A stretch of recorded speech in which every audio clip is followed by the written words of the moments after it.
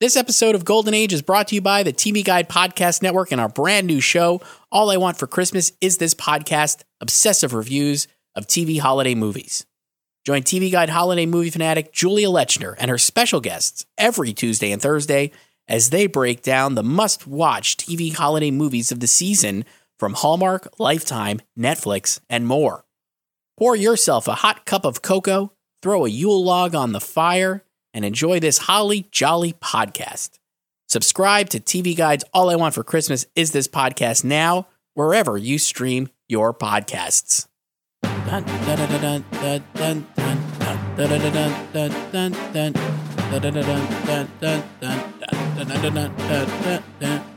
Hello and welcome to Golden Age, an award season podcast from TV Guide. I'm your host, TV Guide Editor-in-Chief Christopher Rosen, and welcome back. This is our second episode. We did it. All hundreds of listeners we had last week. Thank you again for downloading this week. And if you're a new listener to the show, welcome. This podcast is all about award season, but filtered through the prism of streaming services. And then also kind of like preview what the industry is going to look like in a few years and what is really a sea change kind of moment for filmmaking and content and watching at home. Never has it been easier for you, a regular person listening to this podcast, to watch an award season movie. Just last week, I had film critic and TV Guide contributor Jordan Hoffman on the show, and we discussed Dolomite Is My Name, starring Eddie Murphy. In the past, that's the kind of limited release movie that maybe would have come out in theaters and, you know, you would not have gotten to see for months. And then Eddie Murphy gets all this awards buzz. And by the time you do get to see it, it's the Oscars and it's March. Now it's on Netflix right now. You could turn off my podcast. Don't do that, please. Keep listening and just go watch Eddie Murphy and Dolomite Is My Name. So it's a great time. That's what we're going to be talking about here on this show. Coming up later in the episode, I'm going to talk to Aliza Sessler, who is a video editor and podcast producer here at TV Guide and a real award season aficionado. Aliza and I sit next to each other in the office, full disclosure. And boy, she just loves movies and loves talking about this stuff.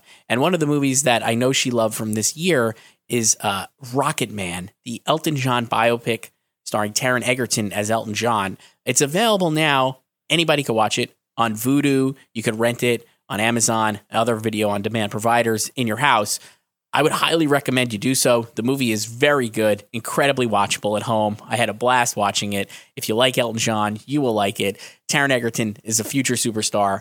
You heard it here last because I can't imagine I'm like the first person to say that, but he's so good in this movie. And Elise and I are going to talk about it and talk a little about his fledgling Oscar chances. To be real, they don't really exist.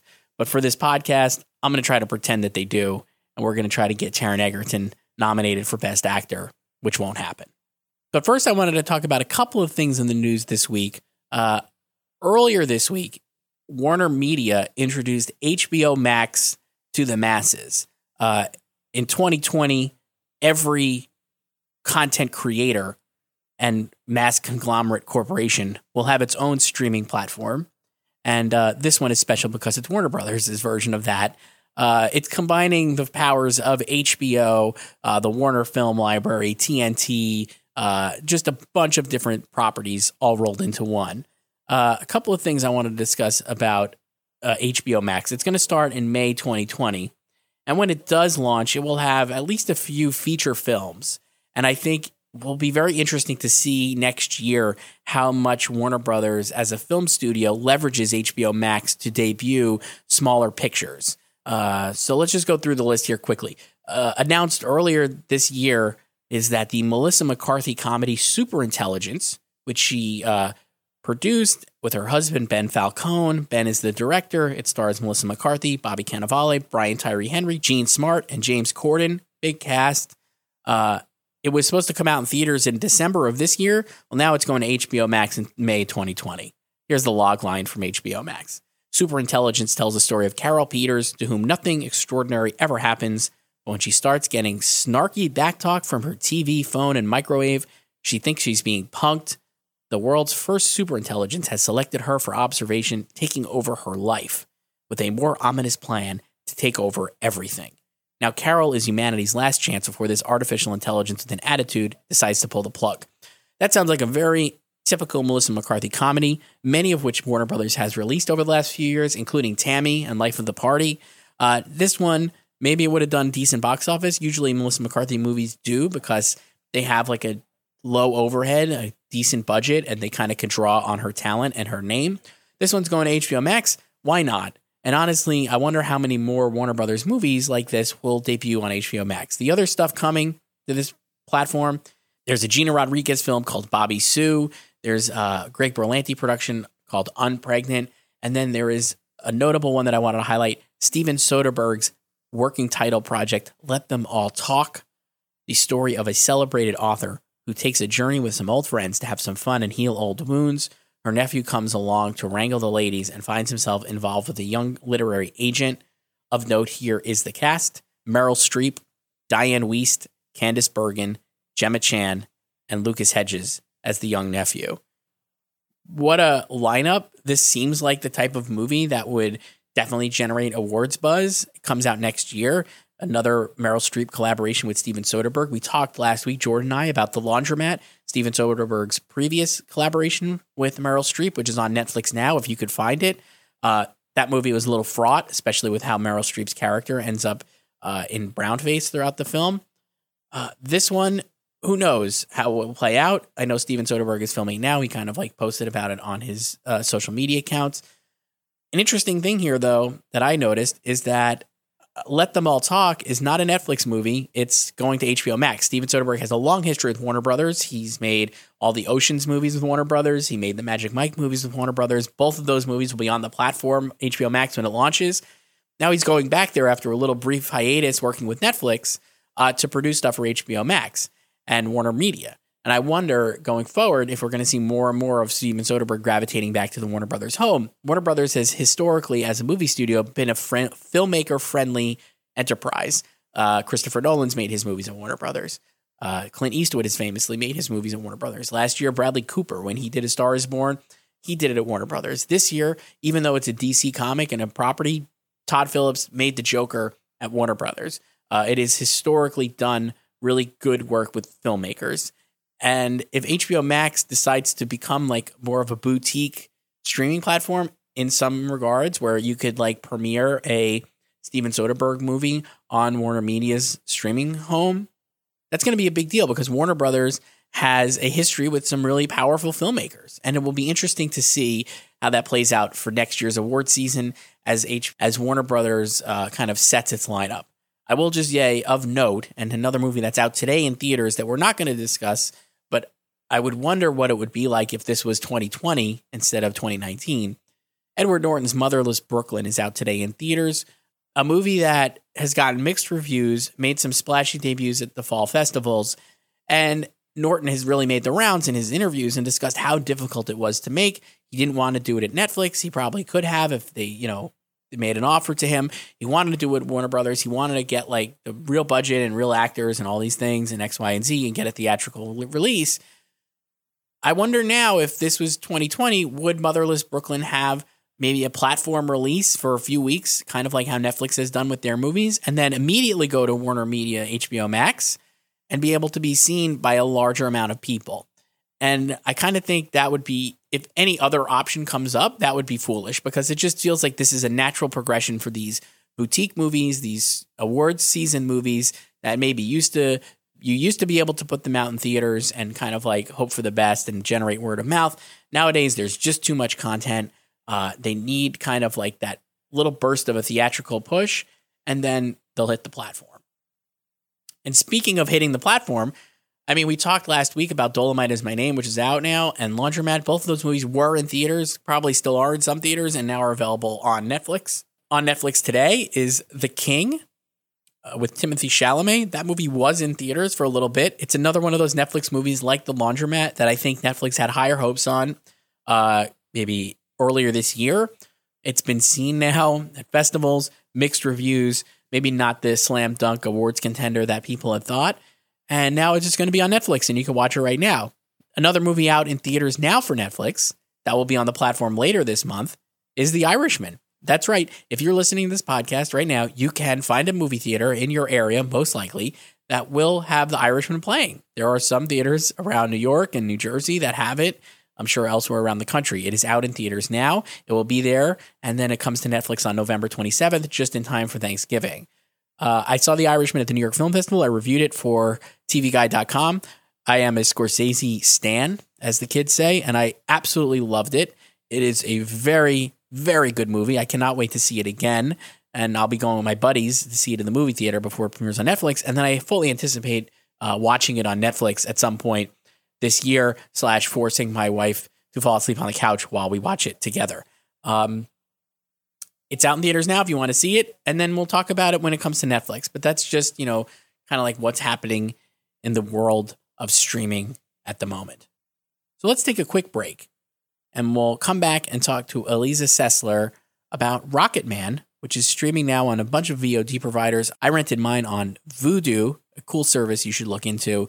And we'll put a link in the show notes to Rocket Man so you could watch along at home too. This is Golden Age, a TV Guide award season podcast. I'm Christopher Rosen, and we'll be right back. This episode of Golden Age is brought to you by the TV Guide Podcast Network. Okay, we'll get to Iliza in a second. But one other thing I wanted to mention before we do is today is the launch of Apple TV Plus. I didn't mention it in the first segment because what is Apple TV Plus? I don't even know if Apple TV Plus knows what Apple TV Plus is. Right now, you could go and watch The Morning Show with Reese Witherspoon and Jennifer Aniston, C with Jason Momoa, Dickinson with Haley Steinfeld, and a few other shows. And there's a documentary on there, a nature documentary as well. Coming later this year, though, in a movie aspect, is a movie called The Banker with Samuel L. Jackson and Anthony Mackie. That film, directed by George Nolfi, who did The Adjustment Bureau, is set to launch at the AFI Festival later this month before a theatrical rollout in December and then a hit on Apple TV Plus in the new year. It's significant because it's one of the few theatrical movies, basically, that Apple TV is going to be putting out. The company also has a content deal with A24, who has a very strong track record of putting out some of the most interesting and talked about indie films of the last 5 years. This year, they have a number of big contenders for Oscars and, other awards, including Uncut Gems with Adam Sandler and Waves with Sterling K. Brown. They put out The Lighthouse. In the past, they've done Spring Breakers and, they did Moonlight, obviously. This is a major boutique studio. They worked with Apple TV on the upcoming Sofia Coppola film On the Rocks, which stars Bill Murray and Rashida Jones. Bill Murray playing like a Bill Murray type, like Raconteur, who is, an absentee father, and Rashida Jones is his daughter, and she goes looking for him.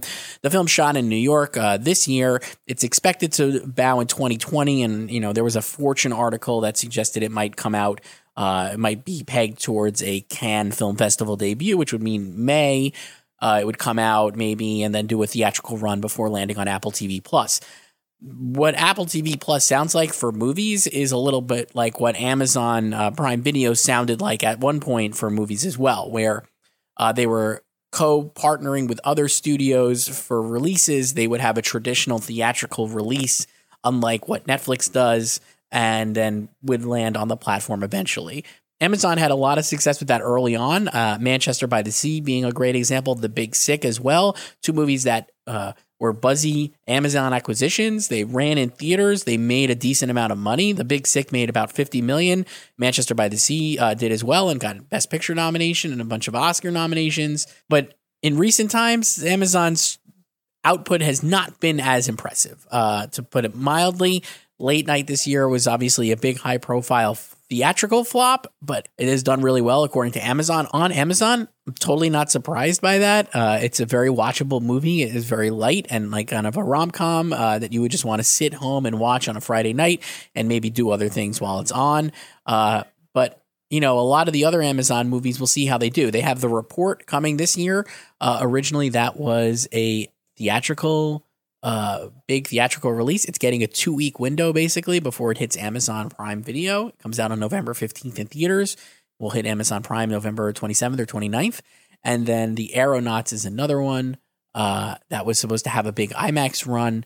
It will not. It comes out in theaters, I think, on December 6th and then hits Amazon soon after. So Amazon has not had the most success in recent times with that. We'll do it in theaters and then put it on our platform. We'll see what Apple TV Plus does. In the coming weeks, I'm going to talk to Liam Matthews, a TV Guide editor here, about Apple TV. He's watched all the shows. So we'll look for that maybe next week on next week's episode. I kind of want to dive into some of those Apple TV Plus shows. I understand they're not necessarily awards movies, but I think there's a lot of connection between awards movies and like what Apple TV Plus is doing. And when you have talent like Reese Witherspoon and Jennifer Aniston and Jason Momoa, the lines between what an awards movie are and like what a prestige TV thing is definitely blurred. So that's Apple TV Plus. I'm going to take a break now, come back with Elisa Sessler to talk about Rocket Man. This episode of Golden Age is brought to you by the TV Guide Podcast Network. Hey, we're back here on Golden Age, TV Guide's award season podcast. I'm Christopher Rosen, and I'm joined by Elisa Sessler, video editor and podcast producer extraordinaire here at TV Guide. Elisa, how are you? I am great. How are you? I'm so excited to have you here. Yeah, I'm very excited to talk to you. Elisa sits next to me in the office, and she is a font of information about award season and all these, the things we're talking about on this show, and she's so enthusiastic about all the films and projects. It's just great. Thank you. You really like all this stuff. So I wanted to talk to you about a movie I know you really enjoyed that is actually available now for people listening to this podcast to watch at home via Vudu or other video on-demand providers, Amazon. You could rent it, called Rocket Man, the Elton John biopic starring Taron Egerton. Yeah. It came out in May. And you've been talking about it for a while. I remember talking to you over the summer. You were so excited about it. Yes. And why we're talking about it now is because Taron Egerton's performance is truly remarkable. I think we would both agree. Oh, absolutely. He's amazing. Amazing. And it's not necessarily getting the awards traction that I don't think either one of us feel like it should. So Yes. I just want to tee up. So talk to me about Rocket Man and your impressions of the movie and stuff and what you loved about it.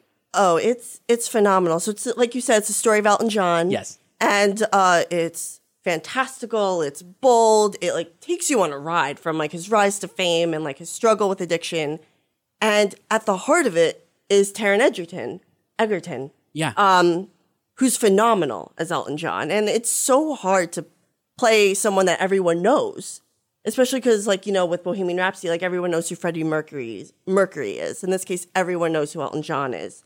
And he just embodied him so well. And, like, throughout the movie, like, I lost track of how many times I said to you, like, he's incredible. He just gets it. He totally gets it. And it's a really wild performance because, I don't necessarily know that he actually looks like Elton John. So it's like, Yes. It's like, I think one of the things, you mentioned Bohemian Rhapsody, and I think that's like the big elephant in the room around this movie is just that, like, Yes. maybe Bohemian Rhapsody took up a lot of the oxygen around Rocket Man. But I mean, Rami Malek has a passing resemblance to Freddie Mercury, and when you put the makeup on him, he really does kind of, they look very much alike. Absolutely. And I think Elton John and Taron Egerton don't necessarily look much alike, but I way more believed Taron Egerton was Elton John than I did Rami Malek was Freddie Mercury, because I just think Taron gets at the core of what Elton John is, and like his personality and his persona and his attitude and swagger and his inner demons. And it's like an incredible, like, he just basically mimics like the essence of Elton John in a way that I was totally blown away by.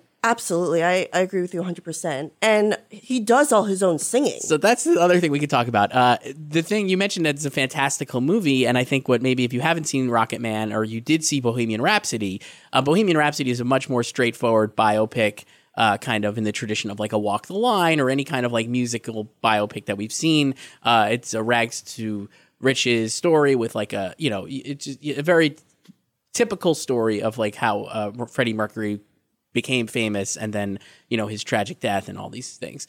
Rocket Man does that as well, but it's way more elaborate and fantastical. Like it's a musical basically. Yes. There's like they break into song in the middle of the movie. There are different variations of the famous Elton John songs. It's not just the standard versions. And Taron is actually singing the songs, whereas Rami Malek mostly did lip syncing, and then also like had some singing to track. It seemed like he did sing a little, but not as much as Taron, who is just fully singing the whole time. Yes, it's not just him, like you said. Like, it's him, it's the other characters in the movie, and they help tell the story. Right. And Rami Malek, like he was lip singing, and I read somewhere that it was a mix of like his voice and like Freddie Mercury's voice blended together, whereas Taron did Rami Malek, of course, did a ton of heavy lifting too, but Taron really got to showcase how well he could sing. Yeah, it's just an incredible performance, and he's so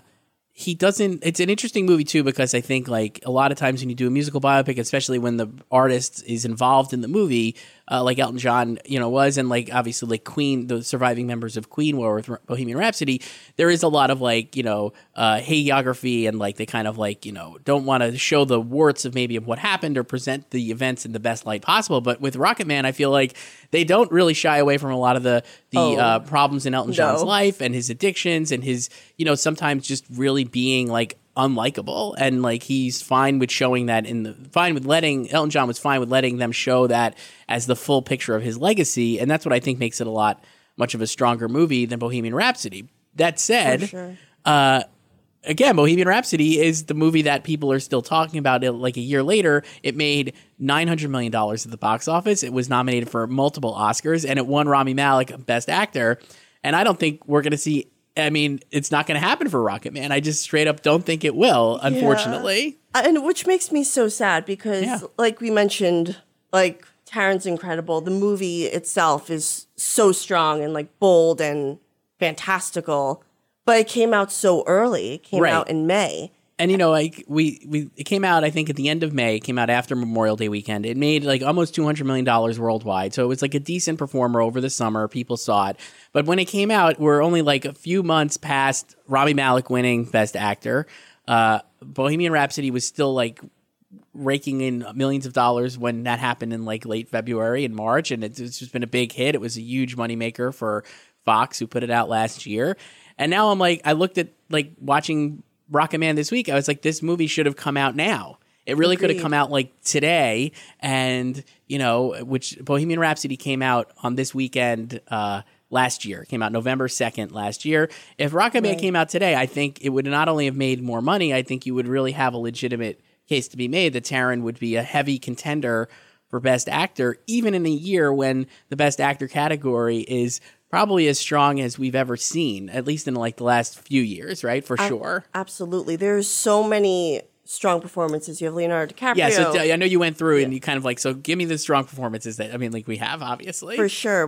Leonardo DiCaprio, Once Upon a Time in Hollywood. We have Joker. Yes. Joaquin Phoenix. Adam Driver for Marriage Story. Those, like, when I read articles about who are the strong contenders, those are consistently top 5. And then the ones I see alternate are Adam Sandler for Uncut Gems, Christian Bale in Ford versus Ferrari, Eddie Murphy in Dolomite Is My Name, and Robert De Niro for The Irishman. So it's like right there, that is an incredible amount of heavy hitters. You're going to have people like, and that's not even including Taron, you're going to have like a Best Actor race where you end up with like someone like a potentially like Leonardo DiCaprio getting snubbed because there's just no room for like all of these performers. I find you mentioned Eddie Murphy. I'm glad you did, because I think he actually should get nominated as well. And I think there's a very strong comparison to be made between Dolomite Is My Name and Rocket Man, in that they're both biopics of these like, very creative and brilliant in their own different ways, two men with these that where the movies maybe are not. And I like both of those movies. I don't know if you've gotten to see Dolomite yet. It's on Netflix, but I haven't seen it yet. But I'm definitely going to see it. It's good, and I think so is Rocket Man. I think they're both fine movies, but I think the performances are what really pushes them over the top and are really special. And I think Dolomite Is My Name and Eddie Murphy, you're seeing right now. Eddie Murphy is going through like an awards campaign gauntlet. He's been everywhere. He was at the Governor's Awards this past weekend, and got like a big ovation. He's going to be hosting Saturday Night Live in December. Netflix is doing like big events around Dolomite Is My Name. He's did a Times profile, and he was interviewed by AEW and all these different things. And it's like Eddie Murphy is very prominently out there, and people are not going to forget when their awards voters are voting. Right. They're probably not going to forget Eddie Murphy because they've seen him.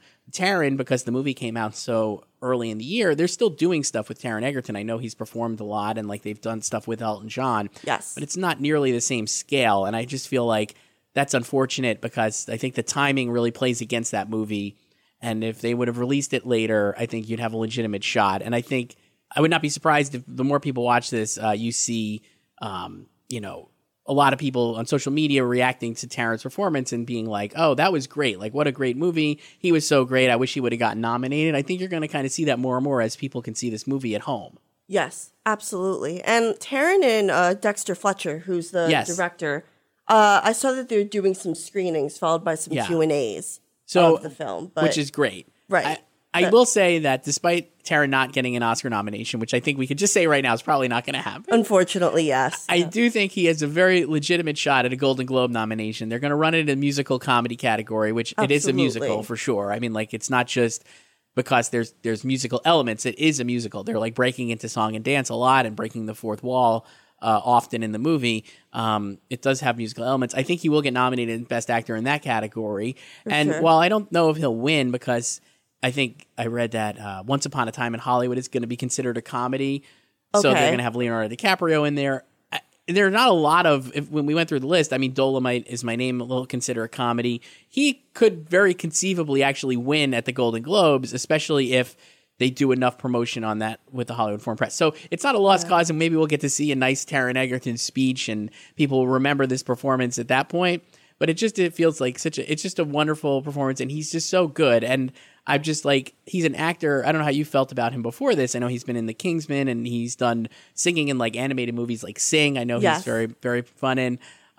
He was just not a performer that I was necessarily invested in one way or the other. Like, it wasn't like I was like, oh, I don't like Taron Egerton. It was just like, whatever, kind of like a shrug emoji. But now I'm like, oh, I can't wait to see what he does next. I'm so excited to see like where his career goes.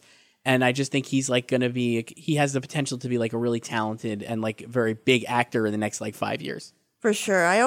He was always one to watch. I always was like, oh, you're definitely, you're going to have a great career. Yeah. And I'm hoping, like, let's say he does take a win at the Golden Globes, that could definitely put him in as a serious contender for the Best Actor. Yeah, maybe. I mean, you never know. Yeah, I'm wishful thinking here. Like, I really am rooting for him. All right. Well, Lisa, thank you so much for joining me here on Golden Age. We'll have you on again. Like I said, Elisa really knows this stuff and really pays attention to this stuff. So thank you for joining me. Thank you so much. This was so fun. Yeah, thanks. And we'll be right back.